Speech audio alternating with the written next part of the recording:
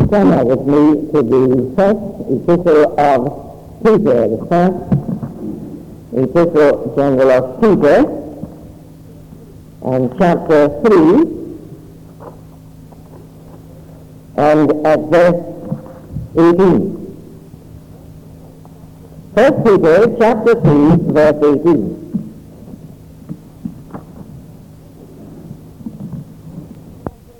Christ suffered for sin, the just for the unjust, that he might bring us to God.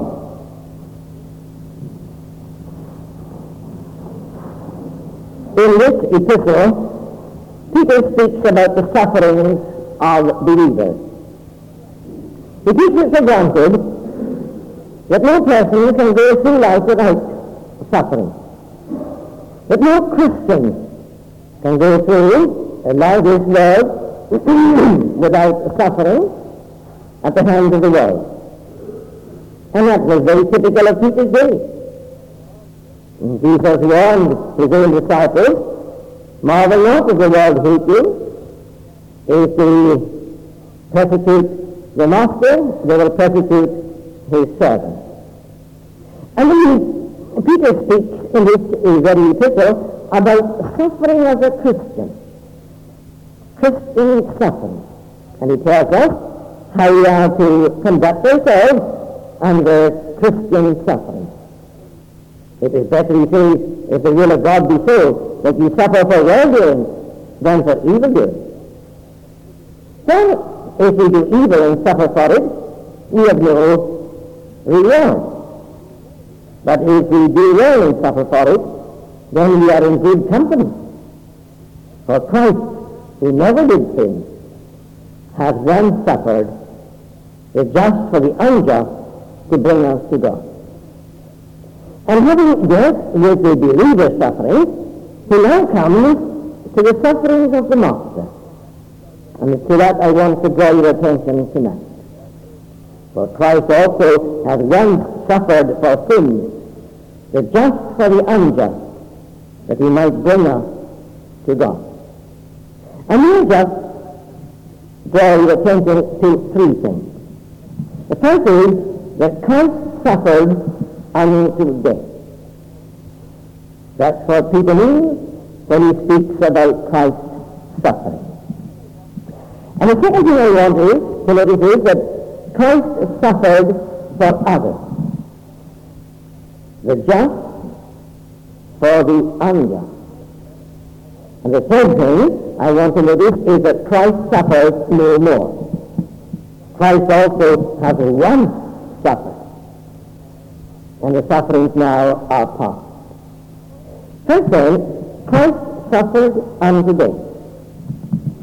That is the significance of the word in the context. We see in verse 4:1, for as much then as Christ has suffered for us in the flesh. For Peter means the very ultimate of suffering, death. Yet the sufferings of Christ did not begin at Calvary or even Gethsemane. The shadow of the cross lay over the whole life of our Lord, from Bethlehem right to Golgotha. He is known as the man of sorrows. That's how the prophet describes him, a man of sorrows and acquainted with grief. Not just because he lived among suffering, as a doctor or a surgeon in a hospital might, or as a nurse in a ward.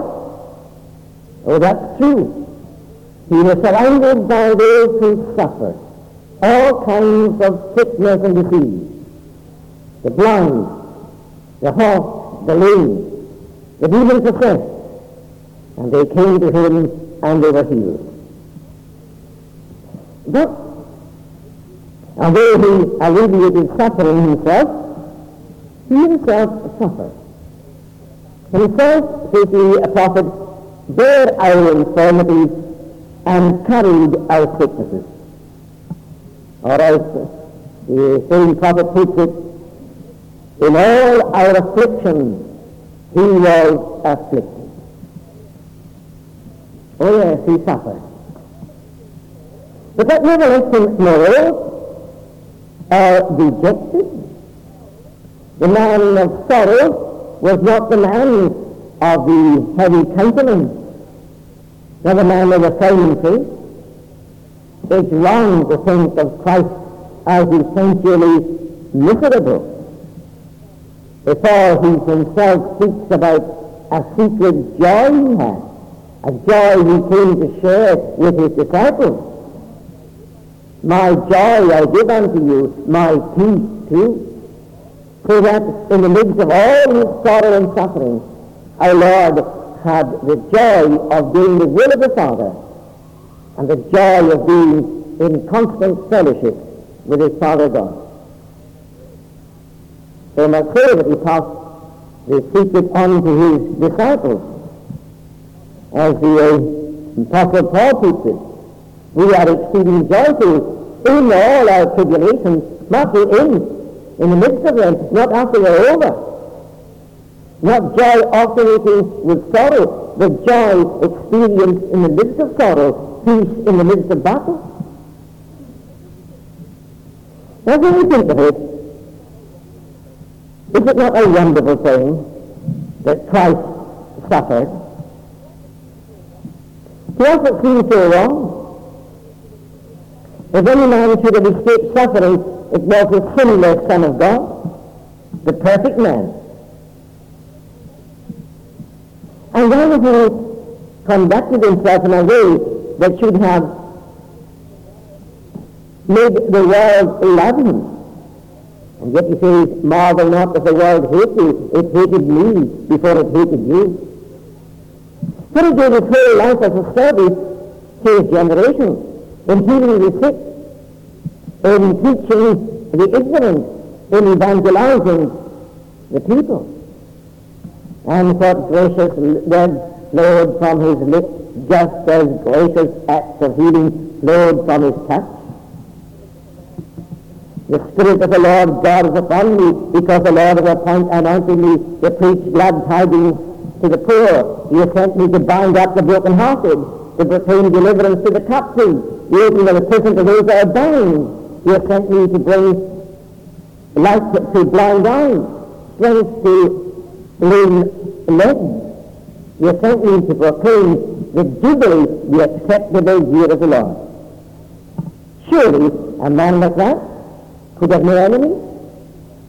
Surely his life would be one of tranquility, if of activity.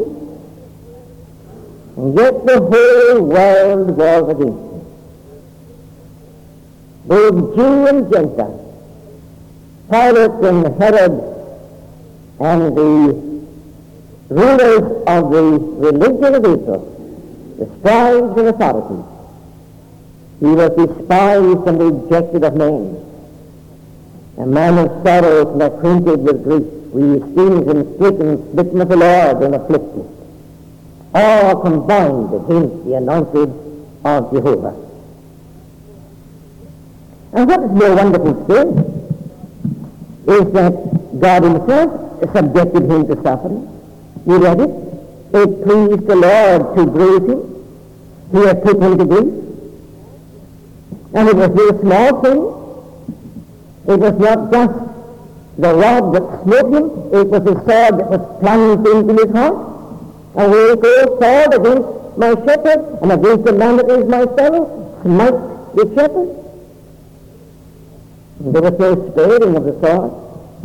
So much so that our Lord cried with that mysterious cry, Eli, Eli, lama sabachthani, my God, why hast thou forsaken me? Here is God's beloved Son, in whom he was well pleased, and he suffered. Now sometimes men complain about being treated unjustly, and sometimes they repine against God himself.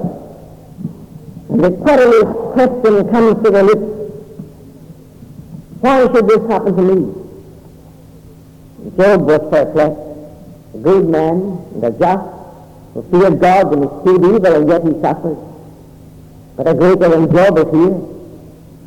One who is altogether sinless, and he suffered.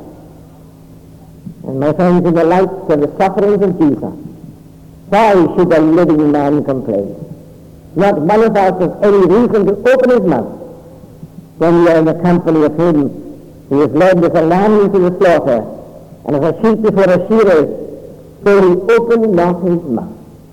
He suffered, and he suffered without complaint. The sufferings of Jesus, as we saw, culminated in death, in the death of the cross. There were hurts all along the way, hurts from his own family. His brethren did not believe in him. Hurts from his own citizens in Nazareth. They tried to throw him headlong over the brow of the hill in which the city is built. Hurts from the time of his adoption, Capernaum. Hurts from priests and scribes and Pharisees.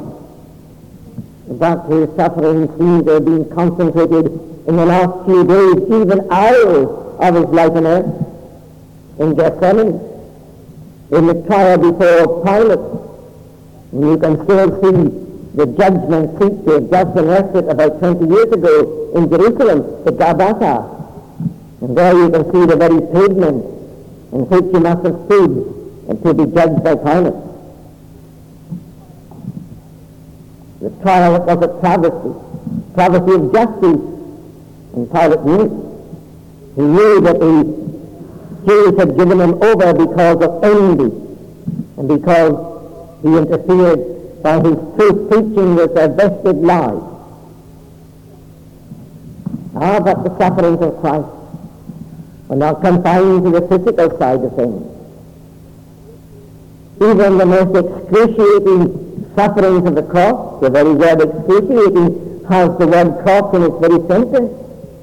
It was the vilest and most cruel and worst type of execution that the Romans knew. In fact, it was not devised by them. They borrowed it from cruel and fierce pagan nations. But the sufferings of Christ lie especially in the heart and in the soul. As one has put it, the sufferings of his soul were the soul of his suffering. It pleased the Lord to bruise him. Others have suffered outwardly as much as Jesus did. Many of those who followed him, who were martyrs of him, they suffered crucifixion. And they suffered outwardly as much pain as he did. At least the infliction of what causes pain. And why should his sufferings be so different? Oh, because his sufferings were inward. Because he suffered in his soul. Because he suffered not just the loss of man, but the loss of God. He suffered the very curse of God. There's the mystery of it. There's the depth of it. The martyrs did not suffer the wrath of God, and many of them went joyfully to their death, because they were upheld and buoyed by their faith in Christ in the presence of the Redeemer with him in all the afflictions he was afflicted.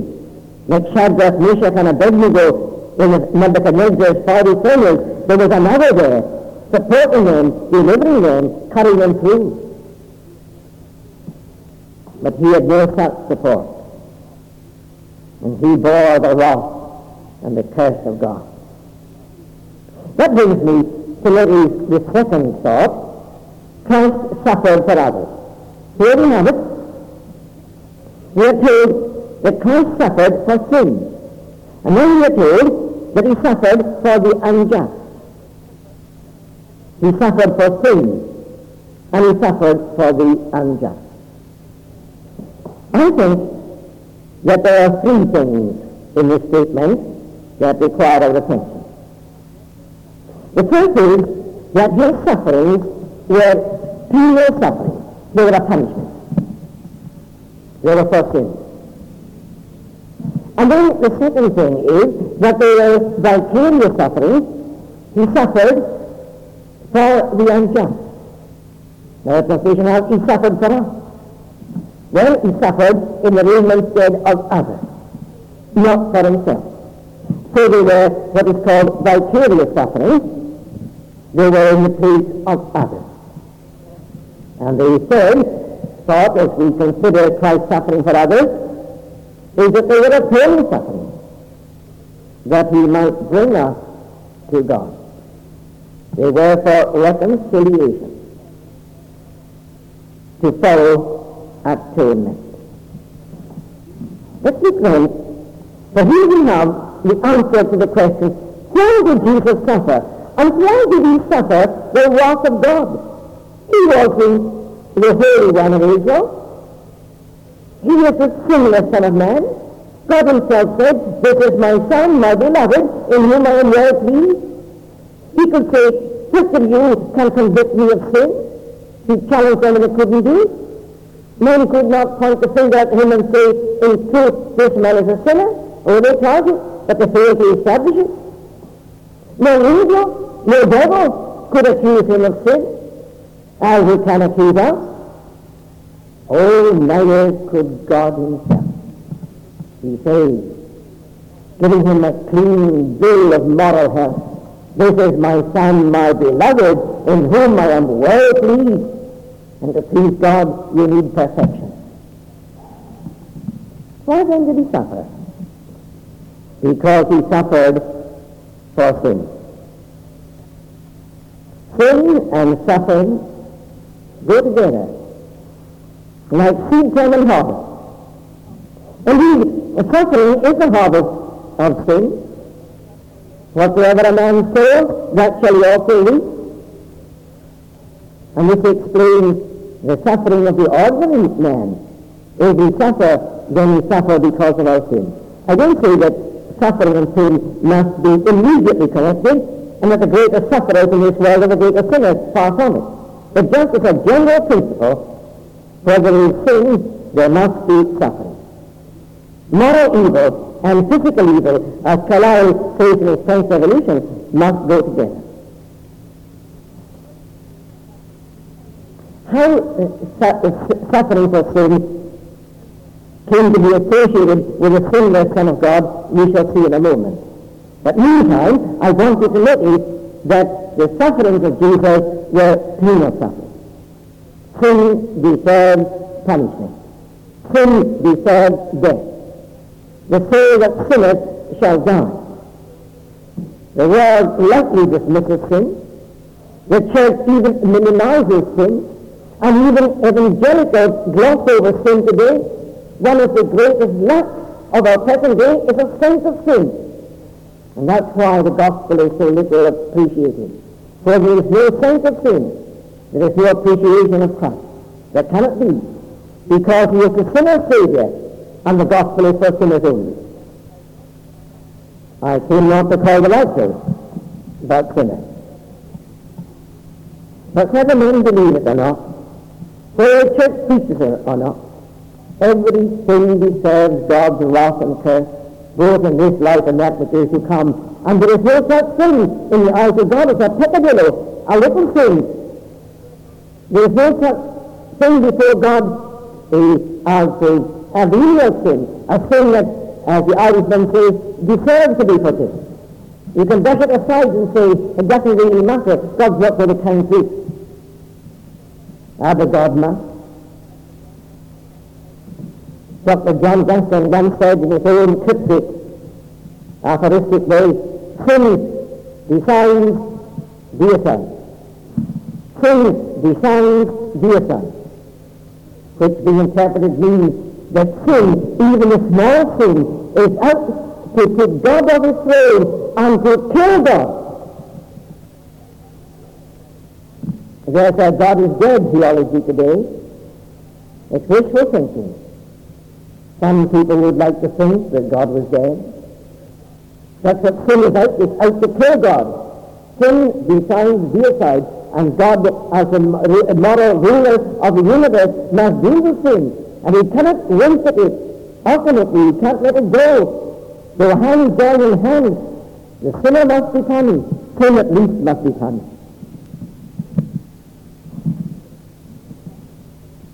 And so when Jesus died, when he suffered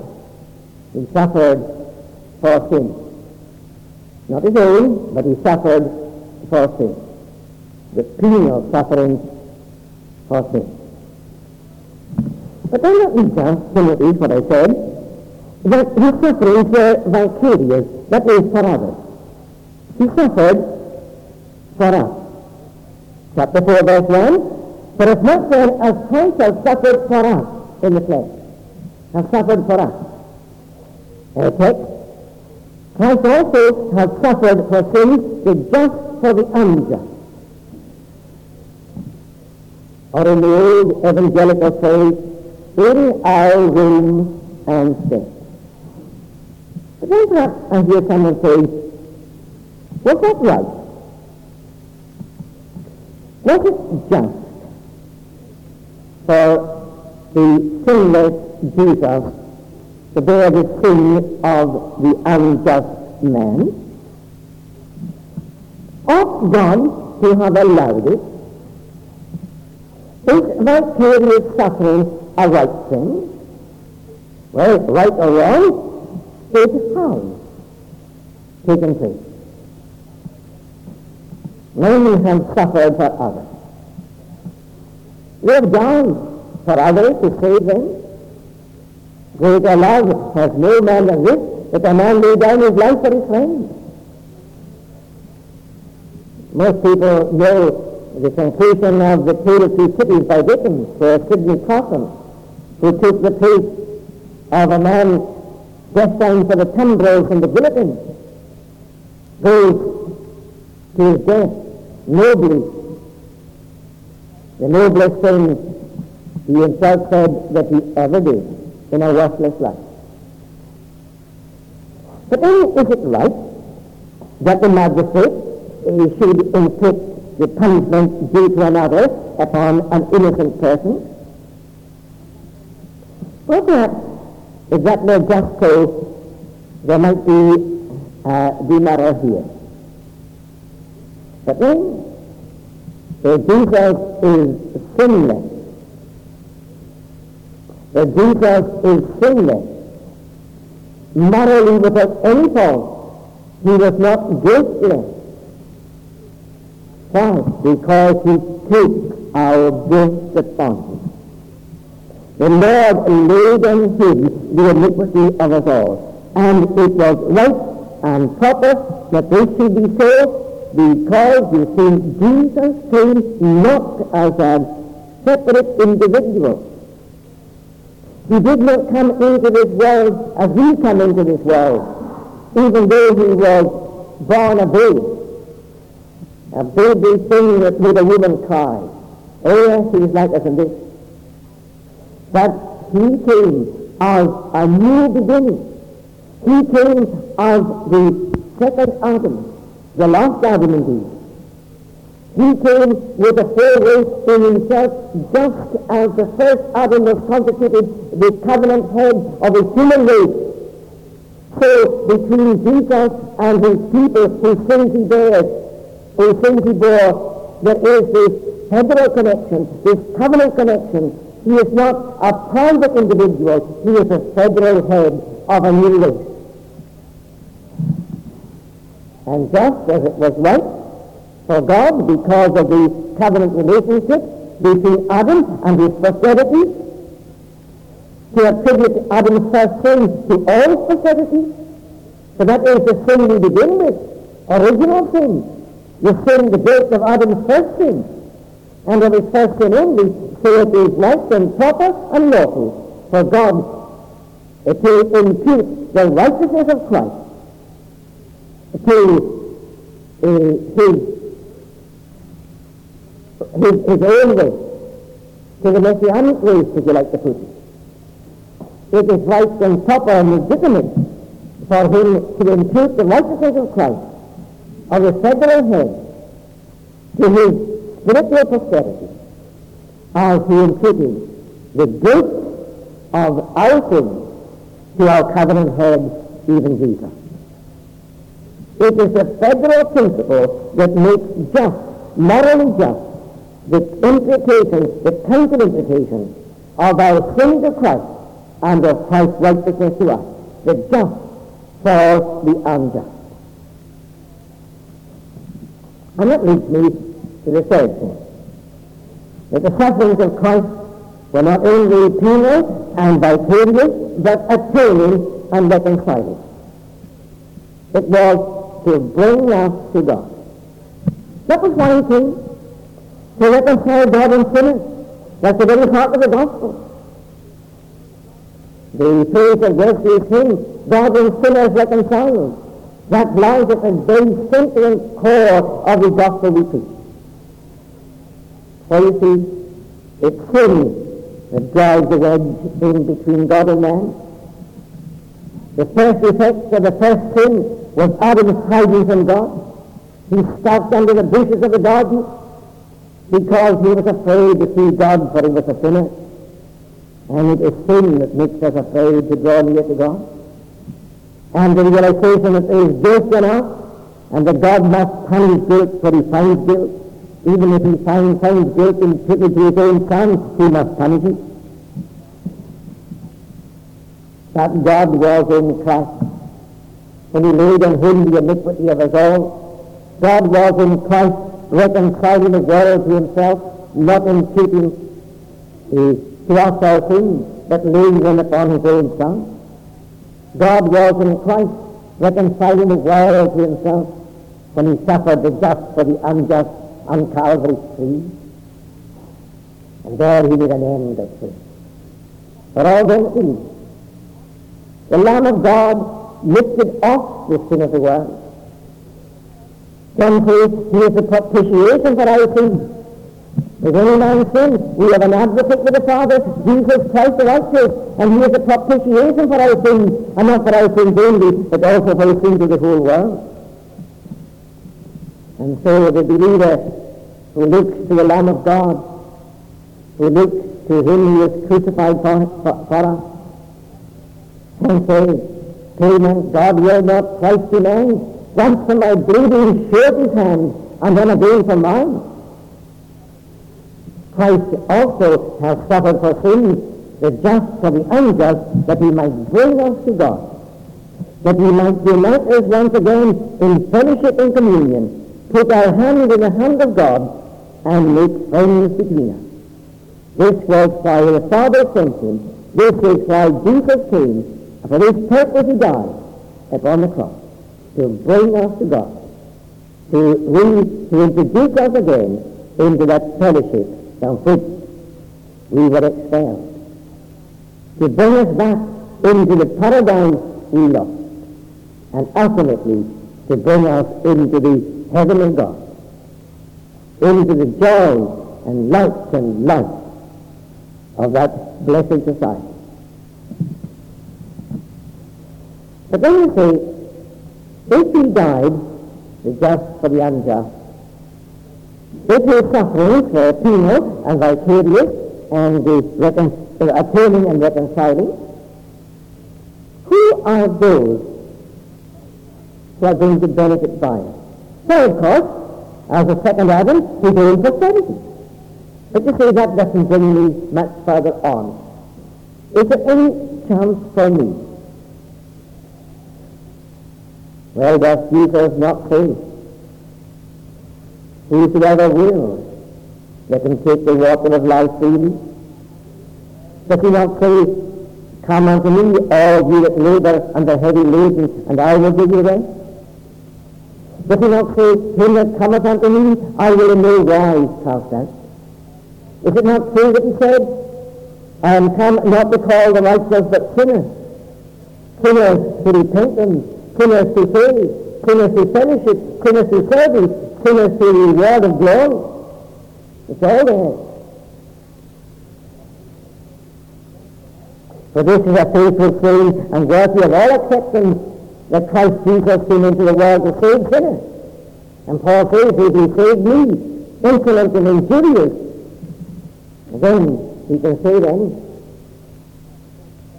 you know the story of Dr. John MacDonald of Ferrentosh when he was preaching in the Perthshire in his apostolic ministry.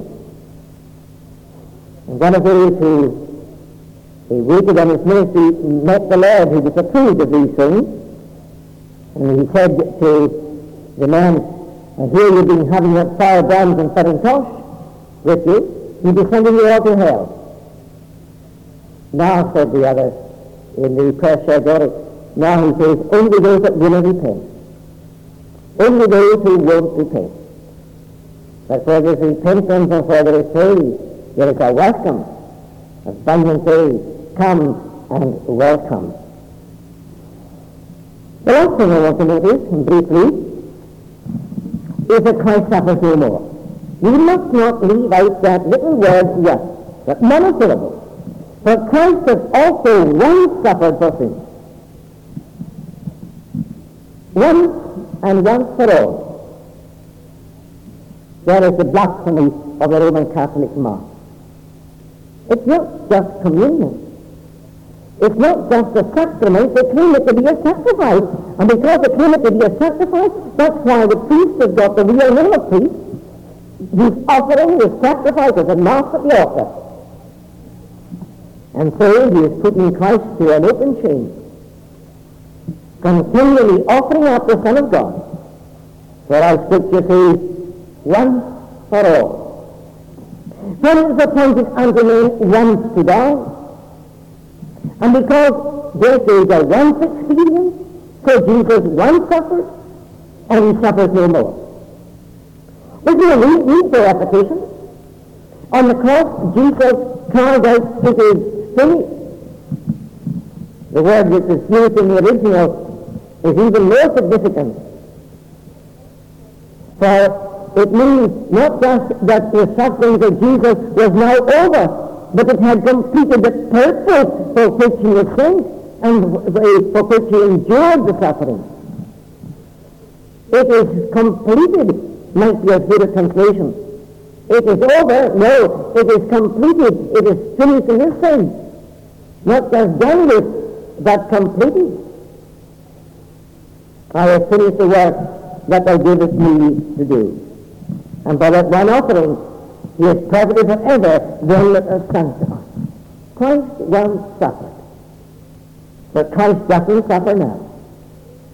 For the joy that was set before him, he endured the cross, despising the shame, but now he is set at the right hand of the throne of majesty in the heavens. The head that once was crowned with thorns is crowned with glory now. A royal diadem adorns the mighty victor's brow. He is the reigning Christ,